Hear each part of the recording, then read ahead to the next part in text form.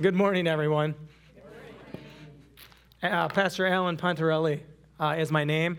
I would imagine for a vast majority, maybe all, other than the people I met this morning, you've never seen me in your entire life. So I won't give you a whole rundown, but I am married. I have a daughter in college. She goes to Grand Canyon University. I have a 15-year-old son who attends Grand Rapids Christian. He's really big into soccer, and I'm on staff at Kentwood Community Church, not too far, down the road from here. I've been there not even a year.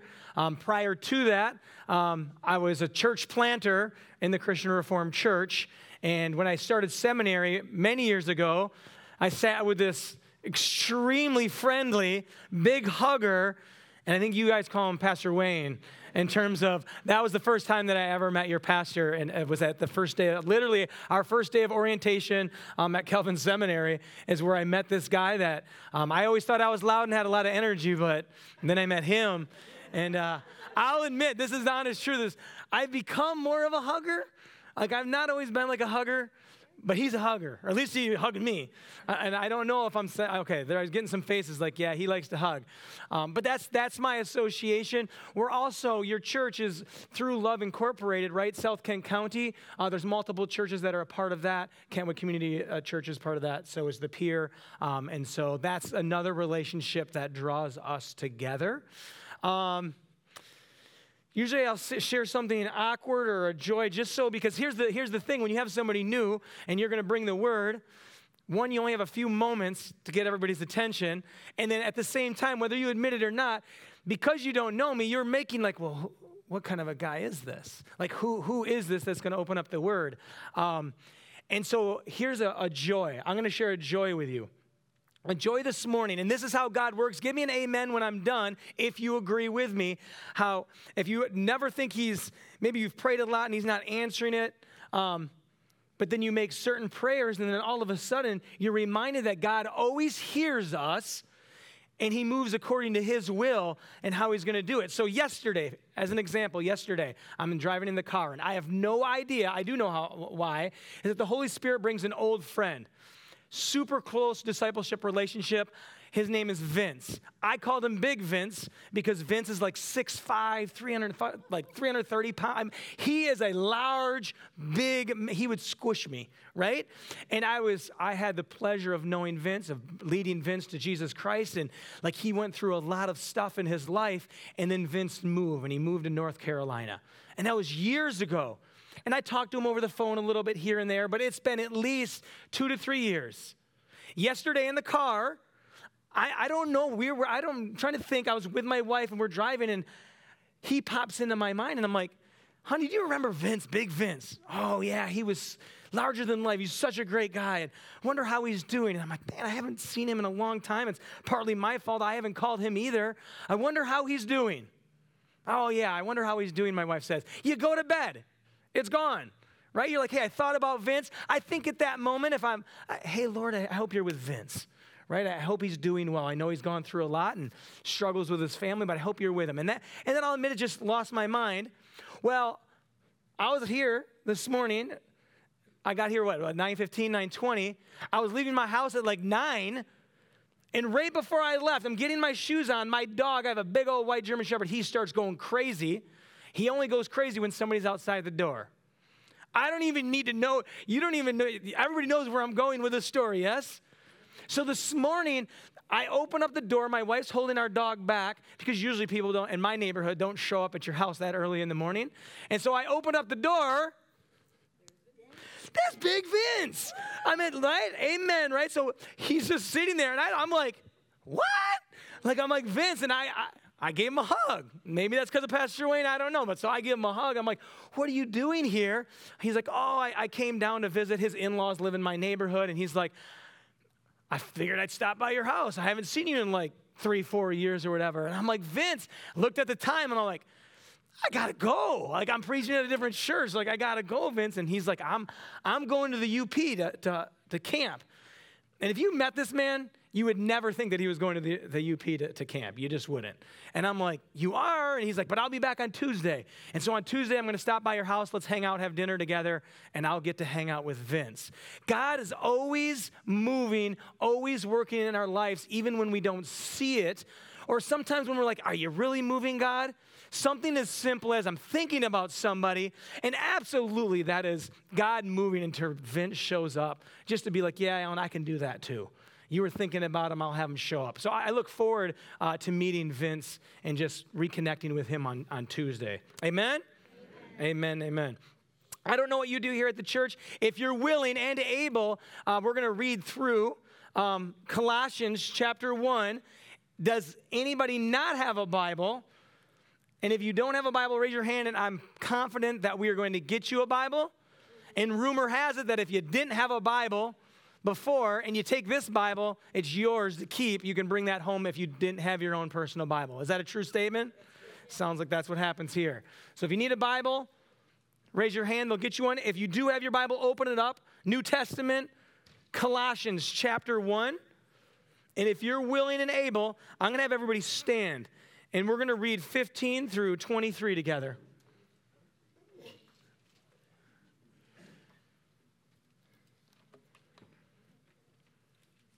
I see people, I'll look around for a few. I see some pages, which is awesome. I love when people are turning to the passage. That's good. It's a good sign. Colossians 1, starting at verse 15. This is an NIV. I'm just throwing that out there because if yours is not, it's going to sound a little bit different, but it'll all say the same stuff. Colossians 1, chapter 15. The Son is the image of the invisible God, the firstborn over all creation. For in him all things were created, things in heaven and on earth, visible and invisible, whether thrones or powers or rulers or authorities. All things have been created through him and for him. He is before all things, and in him all things hold together. And he is the head of the body, the church. He is the beginning and the firstborn from among the dead, so that in everything he might have the supremacy. For God was pleased to have all his fullness dwell in him, and through him to reconcile to himself all things, whether things on earth or things in heaven, by making peace through his blood shed on the cross. Once you were alienated from God and were enemies in your minds because of your evil behavior. But now he has reconciled you by Christ's physical body through death to present you holy in his sight, without blemish and free from accusation. If you continue in your faith, established and firm, and do not move from the hope held out in the gospel. This is the gospel that you heard and that has been proclaimed to every creature under heaven, in which I, Paul, have become a servant. Amen? Amen. You can take a seat.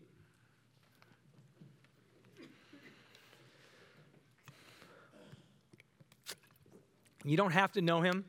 There was a teaching that I heard a long time ago. There's a pastor. He's a theologian. I think now he's actually like a dean of students at a seminary in Zambia. Vadi Bachman. Has anybody heard of that? Vadi Bachman is his name. He's a teacher out there. I see some names. And so this isn't his sermon, but I remember listening to this teaching, and it was about this passage, and it was awesome. And it's really what's led when Pastor Wayne was like, hey, I need you to preach. Can you cover for me? I was like, yeah, I'd be more than happy to do that on this Sunday, that the Lord put this particular passage on my mind, and I remember that teaching as well, and I just wanted to put that out there. But this is what I want to do is I want to suggest this morning that it doesn't matter your age, doesn't matter where you come from, doesn't matter our color, our cultural background. I don't care if you're from Grand Rapids. I don't care if we're talking about somebody in Tokyo or Australia. I believe that there's 4 key questions. There's 4 questions that every single human being is going to ask. Sometime in their life, they're going to ask themselves and think about these questions. Now, they may think about them differently or word them differently. They articulate them based on where they're from or how old they are. But here's the questions. Question 1 is going to be, who am I? Deep question, simple, small, deep. Who am I? Second question, what am I doing here? Why do I exist? What's my purpose? Third question, it doesn't take long. What seems to be wrong with the world that I'm living in? Because if you turn on the news or just live a given day, you sort of notice real quickly that things aren't always so good. So what's going on? What is wrong in this world that I live in? That last question, can what is wrong be fixed? Is there a solution to the problem? Or is this the way it's always going to be or has always been? Who am I? What am I doing here? What is wrong with the world? Can what is wrong be made right? 4 questions, regardless. I believe every person will ask those questions. Today, this morning, I want to look at a response to those questions from 2 different worldviews. Now, that's quite simplistic because you might sit here and be like, well, there could be multiple worldviews.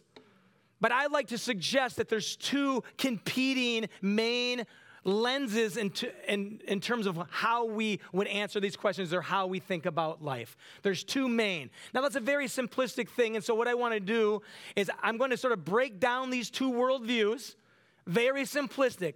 Hence, I don't want to be here for hours. But then I want to go back to those 4 questions and sort of answer them from each perspective. That's what we're going to do. Is that all right? Are we good? Okay. This first worldview, we'll call it, it's a cultural worldview. Some would say it's a postmodern cultural view. You may have heard the words before of secular humanism. Now, you could study about this postmodern culture or secular humanism. You could buy books and books and read a lot about it. But I want to give you just the basic head points of it. Its main bullet points of what to know about this cultural worldview, how you see the world, is that bullet point 1 is that man is the starting point of all things. Man is the central figure in all of life. In this worldview, you live in a closed system. Well, what do you mean by that? What I mean by you live in a closed system is that what you see around you, in terms of nature, everything around us, is what you get. Well, what does that mean? That means within that view that it's closed, that means that there is no such thing as the supernatural. That there's no God, there's no force that can act within this. It's just what I can see. And so there is no belief in the supernatural. Some people would say atheistic, right? That would be a technical term for that thought. In this particular cultural worldview, truth, what we believe to truth, is relative. It's based on the culture that we live in, the time in terms of the historic time that we live in. It's on circumstances, lots of different variables, right, that will determine what your truth is. Therefore, your truth is true for you, what you believe to be true, but it may not be the truth for me or your neighbor or the person down the street. I'm sure you have all run into this at some point. Maybe give me a little amen in terms of, hey, I believe this to be true. But then usually we get a little shy or people might say, well, at least for me. I think this is true, at least for me, but it might not be for you. And other people will say, well, yeah, that's true for you, but I believe these things, these values, these things are true for me. That's a bullet point, a strong one in this particular cultural worldview. Then there's another worldview. There's a Christian, right? A Christian theistic worldview. We'll call it a biblical worldview if you want to call it that. It's one and the same. Bullet points of that is that God is the center. He's the central focus point of all things. We don't live in a closed system in this theistic, this biblical worldview. We don't live in a closed system because God is the center of that system. Therefore, he can engage in this creative order any way he sees fit. It means in this worldview, there is a belief in the supernatural, things that we can't see or things that we don't fully understand around us. And in this particular worldview, in this Christian, theistic, biblical worldview, truth is absolute. It's not relative, it's absolute. And God defines what that truth is. That truth is not changing. That truth is the same yesterday, today, and it will be the same truth as tomorrow. He creates that. Those are the two basic, and those are simplistic, but is everybody tracking? You can give me a little silent amen. Are we on the same? You see the difference in these two worldviews. What's very interesting is that this isn't just an Allen random statistic, but if you were to look at polls based on these two cultural worldviews, many people, less today than 10 years ago, but a large majority of people would check the box of a theistic biblical worldview. They would check that box, but then when asked followed-up questions, a vast majority of all people would fall into, based on how they respond to other questions, they would respond into this cultural, this postmodern worldview. So they might check a box and say, this is what I believe, but really how they answer questions and how they think about things is they would fit into this cultural view. Very interesting when I read about this. But again, simplistic ways to look at these two worldviews, but I want to set them up. Now I want to go and respond to those 4 key questions that I believe everybody will ask themselves. Let's start with a cultural worldview. Who am I? According to the culture, according to that first worldview we thought about, who am I? Well, honestly, I just wrote it down here. You're nothing. You're a cosmic accident, a random outcome of evolutionary process. You're a glorified ape with opposable thumb, big brains, and the ability to have intellectual thoughts. In all respects, you're just a number. Well, what am I doing here? Just a number, a random. Well, what am I doing here then? What's my purpose to this question number 2? Well, according to that worldview, the secular humanism view, at the end of the day, you exist to consume and be satisfied. To consume and enjoy. Your purpose is to get what you can, when you can, however you can. Do what it takes to give yourself the greatest amount of satisfaction. Think about this for just a second. Take those responses to these 2 first key questions.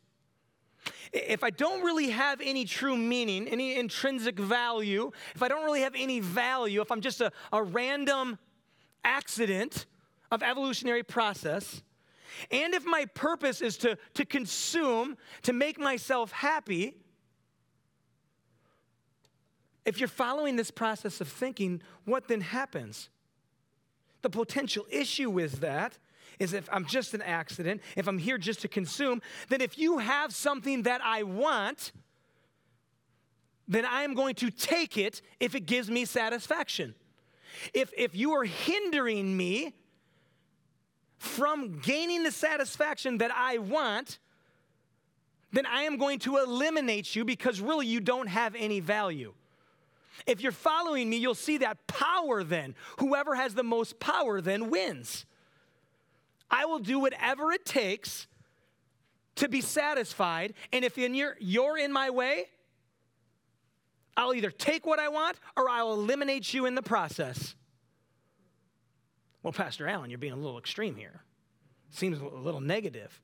Well, doesn't history prove this on some major scales? A people group said that there's one race, the Aryan race. It is better and more evolved than all others. So in order to move forward as a civilization, in order to move forward, you simply exterminate everything that doesn't fit into your box. Is that not what happened? Is that what not led to a justification for the death of millions of Jews? Well, let's not be too hard on the Nazis. Don't countless justify every day that what's inside of a pregnant woman is just cells? It's not life, it's just cells. And therefore, it becomes justification to have an abortion, to say, I don't want to. This is going to change my life. It's going to impact my life. It's going to make my life less satisfactory. And for a large majority, that becomes the justification. It's the same idea. If I'm here to just exist, to consume, if anything's holding me back, then I'll simply eliminate it, or I'll take what I want. The same thought would go with the idea of euthanasia. If you're older, and oftentimes, it's not easy. If somebody in your family, your parents, right, if you end up taking care of them, it can be time consuming. It can take a lot. It's not very easy. But a cultural worldview would say if it's too much hindrance to your family, there is a way out. You can stop that burden. I want you to be fully satisfied. Therefore, I don't need to live anymore. Wow. Because life doesn't have value. Are you following me on that? What am I doing here? I'm here simply to consume and enjoy. Well, what's wrong with the world? What's causing the problems? What's wrong with the world in this secular human view? What's wrong? Well, simply put, people are not knowledgeable enough. If people just had the right information, if people just knew enough, they wouldn't make those mistakes. So knowledge, learning. And if people were just, you know what the problem is in this worldview? The problem is that people aren't governed enough. There's not enough proper leadership, and therefore we don't have that. We don't have proper leadership. So that would just go to that final question, can what is wrong be made right? According to this view, according to that worldview, if it's about knowledge and about leadership and direction, then simply put, if you want to fix the problem with what's wrong with the world, then let's educate people as much as that we can. Give them all the information of how they need to make choices, and let's govern them. Let's give them as many leaders and good leaders along the way. Let's direct them so that they know how to live the right way. Then we can correct those issues. What's the end result? What's the end result of a worldview that responds to these core life questions? What is that result? It's clear. In our world today, it is clear. People are left empty, longing for more, broken, and frustrated. I'm not trying to start us out down the bad road of like, oh my word. But have you been living in the same culture I have? So many people are lonely, angry everywhere I go, not just on the news. I can go out to the store. There's so much frustration, so much longing, emptiness in people. And then it comes out in all of these, it's like repressed anger or frustration, and people lash out at each other, whether I know you or not. That's because of the response of this type of a worldview to these questions that are deep, that we'll all ask ourselves. Now, if I just had us pray and we left, it'd be the worst teaching you ever heard. But I want you to now. You can still have your Bible open. Let's go to the passage that we read for today. Let's go to Colossians, because I believe it's just in these verses, I believe we can make a response with this other worldview, with this Christian, with this theistic, with this biblical worldview. Just in these short verses, we can respond to them, and that's what I want to do. Who am I? Is the first question. Let's read. In chapter 1, 15 and 16, let's just read those first couple of verses. The Son is the image of the invisible God, the firstborn over all creation. For in him all things were created, things in heaven and on earth, visible and invisible. Whether thrones or powers or rulers or authorities, all things have been created through him and for him. Pause. At first, you may think that it appears that, well, how does that necessarily address that first question of who am I? But what if we found a better way to think about the question? What if we asked ourselves, who am I as it relates to who Christ is? All things, heaven and earth, visible and invisible, were created through him and for him. You got your Bibles, keep your finger in Colossians. Very familiar passage. Go back to the really beginning. Genesis chapter 1. Somebody turn in your word. I'm going to ask for a volunteer if you would. Go to Genesis chapter 1. So at least one person needs to turn there. I want you to read Genesis 1, 26 and 27. If you're willing to do that, nice and loud. In the beginning, 26 and 27? Yep, 1, 26 and 27. So God created man in his own image. In the image of God he created him. Male and female he created them. 26, sorry. You're good? Then God said, let us make man in our image, after our likeness, and let them have dominion over the fish of the sea, and over the birds of the heavens, and over the livestock, and over all the earth, and over every creeping thing that creeps on the earth. So God created man in his own image. In the image of God he created him. Amen. Brother, stay there for a second. Just read verse 31. Give me the first three words if we're following the story. Verse 131. And God saw everything that he had made, and behold, it was very good. Wow. One more. I'm going to have you turn the page just real quickly so you see this on Genesis chapter 2, verse 7. Remember, when we're listening to this, everything was created through him and for him, as in Jesus. Go ahead. Then the Lord God formed the man of dust from the ground and breathed into his nostrils the breath of life, and the man became a living creature. Wow. I hope somebody just said amen. Who am I? You are the crowning jewel of the creator of the universe.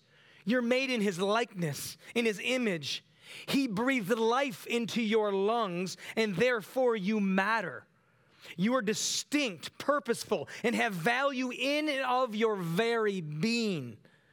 Your value is not based on what other people think about you. Your value is not even based on what you think about yourself. It's based on the fact that you were created in the image, by the image bearer. You are an image bearer of the creator of the universe. And therefore, nobody has the right to determine your value. Christian theism, this worldview that we're talking about, it cannot tolerate, it has no place for things like racism, sexism, or any other type of isms. We are the prized creation of the maker of the universe. That should get an amen. But here's the push, right? Let's be real. I like to keep it real. Here would be the pushback from a cultural worldview to these kinds of statements. Specifically in our culture, right, is the question will arise, well, okay, if that's true, well, why can't we just look at here in the United States? What about our own country? Here in the United States, on one hand, we proclaim to be a country that had this belief in God, but at the same time, we did not give equal value of lives the same.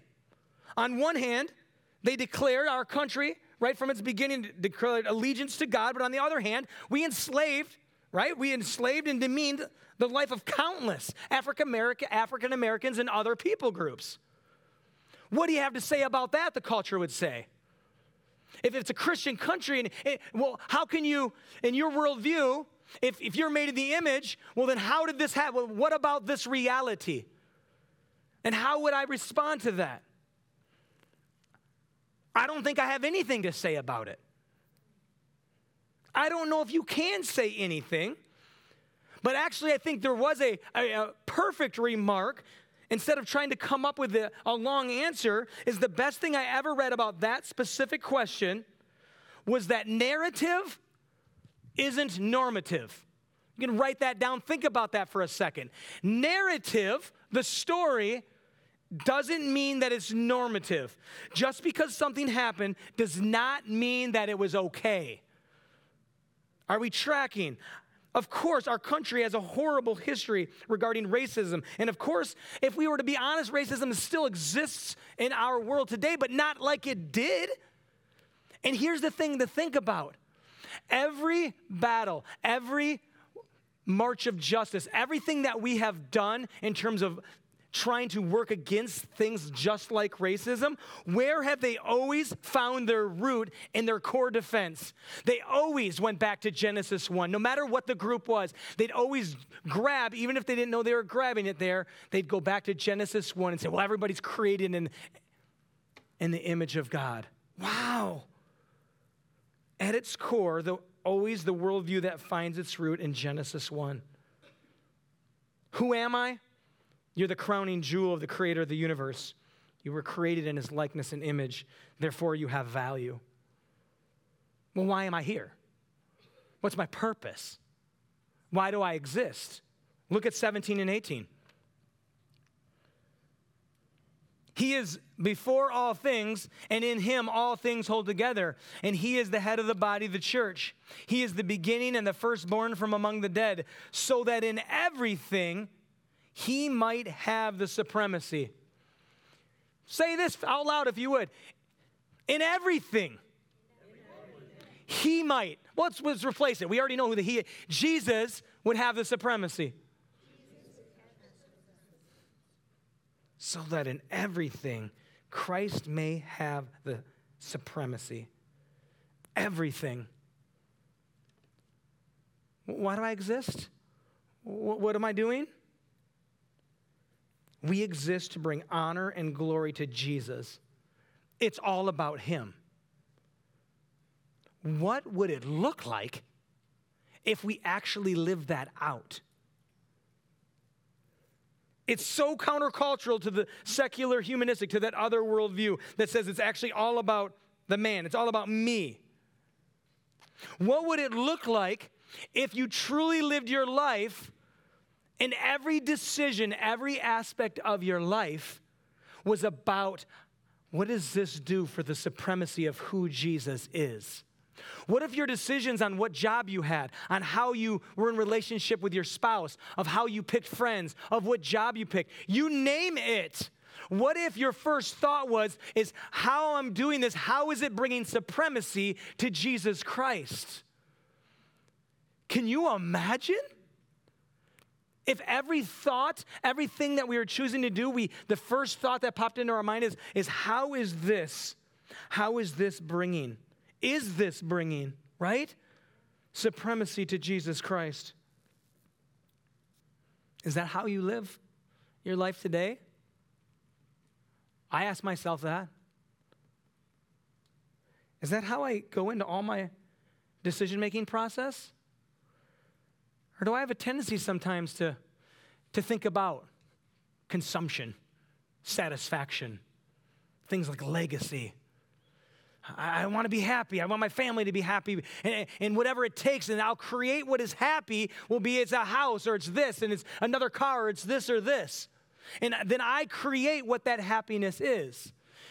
And this isn't a point to where you can't be happy, but I'm saying what if my thought is my decisions and how am I living my life, am I bringing joy? Am I honoring the supremacy of Jesus Christ in how I'm living my life into every area, not just to coming to church on a Sunday?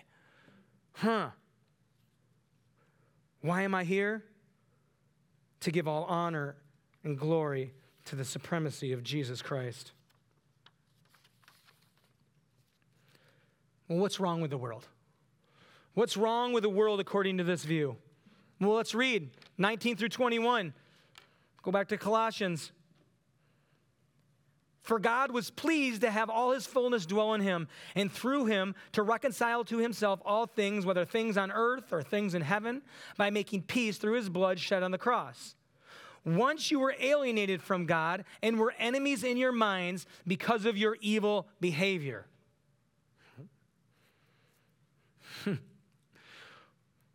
What's wrong with the world? Simply put, if somebody just said it out loud, you're the problem. So am I. I'm up front, so all of us, we're the problem. But here's again, we think about this question, right? It's a big question. What's going on? What's with all the wrong? The elephant in the room. If you ever had a deep conversation and you're talking to somebody that lives by this other cultural worldview, the elephant in the room is, well, if you believe in a good God, an all-powerful good God, then why do bad things happen? It's a question. It's a good question. I mean, it's a question that does come up. Why do bad things happen then if you claim that God is all-powerful and he's good? It's a big philosophical question. But what's wrong with that question? I believe there's a more important question that should be asked instead. You see, asking why a good God would allow bad things is a man-centered thought. It says, I believe in a God, I believe in the supremacy of me. I want an all-powerful God, but a God that is not sovereign. Think about that. Because deep down here is the bigger question that we should ask ourselves in terms of, well, why do bad things happen? I would say, ask yourself this question. I love when people are following. Amen. Here's the question to ask ourselves instead. Why on earth would a perfect, all-powerful, all-knowing, most importantly, an all-holy God, why would he allow you to have another breath right now? Why does he allow you to exist even this morning? What is it about it? If he's holy and we are not, if we're the problem, then what justification does he have not to? That's a powerful question. If he's a sovereign God and he's holy and people are not, then what the question we shouldn't ask ourselves is, why does this God do this? Why doesn't he? What right do we have? How does the potter, the clay, speak to the potter and tell him what to do? It's something to think about. What is wrong with the world? We are. Mankind's fallen, and we know this from a biblical perspective. And those that fall short, those that aren't holy, they end up dealing with the wrath, God's anger, his just anger against sin, because he's holy. And that which will be with God must be holy. So we're the problem. Can what is wrong be made right? If that's truth, then if that's causing, if we are the cause of these problems that I see all around us, can what is wrong be made right? Well, let's read the end. Let's read 22 and 23. But now he has reconciled you by Christ's physical body through death to present you holy in his sight, without blemish and free from accusation. If you continue in your faith, established and firm, and do not move from the hope held out in the gospel. This is the gospel that you heard and that has been proclaimed to every creature under heaven, and of which I, Paul, have become a servant. Secular humanism, that postmodern, that cultural worldview, it says that more education and more governance is needed to fix the problem. But if we're the problem, then more education would honestly just mean that we get more sophisticated evilness. And if it's about governance, then who's going to govern the people that govern us? That's not a solution. That's not a solution at all. But here in those last couple of verses, well, look at 22. In the NIV, I don't know if you have an NIV, what's that first word? Don't you love the butts of the Bible? Right? Sometimes those butts are so heavy. Here's the situation, but I love the butts of the Bible, which is a silly comment. What is wrong with this world can be made right. And in those verses, it's from the atonement. We use words like the substitutionary atonement of Jesus Christ. There's no other way. Because there is this unholiness, and because there is a wrath of punishment to pay for what has been done wrong, somebody has to stand in the gap for that. And Jesus Christ does. He sheds his blood for that, so that we can be in relationship with the Father, so that we can be holy, not in and of ourselves, but through him, through Jesus Christ. Wow. The word says, there's no other name under heaven by which we must be saved. The word of God says, while we were still sinners, Christ died for us, the righteous for the unrighteous. I'm hoping that you can get excited for that this is the situation of how bad things were, and this is what Jesus does through his death. He stands in the gap for us. If you believe that this morning, then I would say amen to that. Amen? And then it ends, if you continue in your faith, staying established, rooted, firm in the hope, declared in the gospel that you heard. The supremacy of Christ is our hope. He has done it all. I don't know. Am I good on time? Do I got a little more, or are we done? Okay, somebody can say you're done, and I'll close up. I'll honor that. I got just a little more, if you're following me. Think about this for a second. Again, I'm going to be simplistic. But I like simplistic sometimes because it just makes it easier to understand, at least for me. Think about all other religions, because it's not like Christianity has the only solution to a problem. That's the worldview, and we believe in it. But all other religions are trying to make sense of those 4 questions. But here's what's at the core of all other religions if you go searching. I have found that in all of the religions, you go to have an experience. You want to have something mystical happen. You want something that is, religions I'm talking about, something that's the unseen, something that moves you. And then after you sort of experience something, then it's about doing more good than bad. Then it's about following a group of rules or rituals. If you just do more good than bad, then most other religions, I think all, would say, well, then maybe. You're not guaranteed heaven. You're not guaranteed utopia. You're not guaranteed, right, nirvana. But you better try to do more good than bad or follow a set of rules. And then maybe it works out for you. But there's still no guarantees. Quick story, I'm going to try to make it short. My own life. Trying to answer these own questions before I had Jesus Christ. I found myself in Oakland, California, in the middle of a redwood forest at a Buddhist temple. Didn't think I would ever find myself there, but I was looking for enlightenment. I was searching for something because I was lost, broken, angry, searching. And I remember sitting. It was beautiful, no doubt. It was beautiful, this temple. It was just a gorgeous setting. And the monks would sit up front, and they were going through their service. They were chanting. And then you would get to sit out, and you sat out on these pretty cool pillows. And this isn't a marketing gig for a Buddhist temple, but I'm saying you're sitting on this, and my legs were crossed, and you could follow along with them. And they would invite you. They would invite you, not the main monks, but there would be, a spokesperson, and they would invite you into this rhythm of chanting. And I'm not going to do it here. I'm not trying to introduce it, but you know what I'm talking about when I'm talking about chanting, humming. We find it a lot in yoga today, right? And so I'm sitting there, and my heart, I want to experience something. And I'm chanting. Absolutely, something comes over me. Absolutely, an out-of-body experience. I feel like I am not in myself and that there's something going on around me. I'll admit it was scary. That should have told me something in the first place. But I experienced something.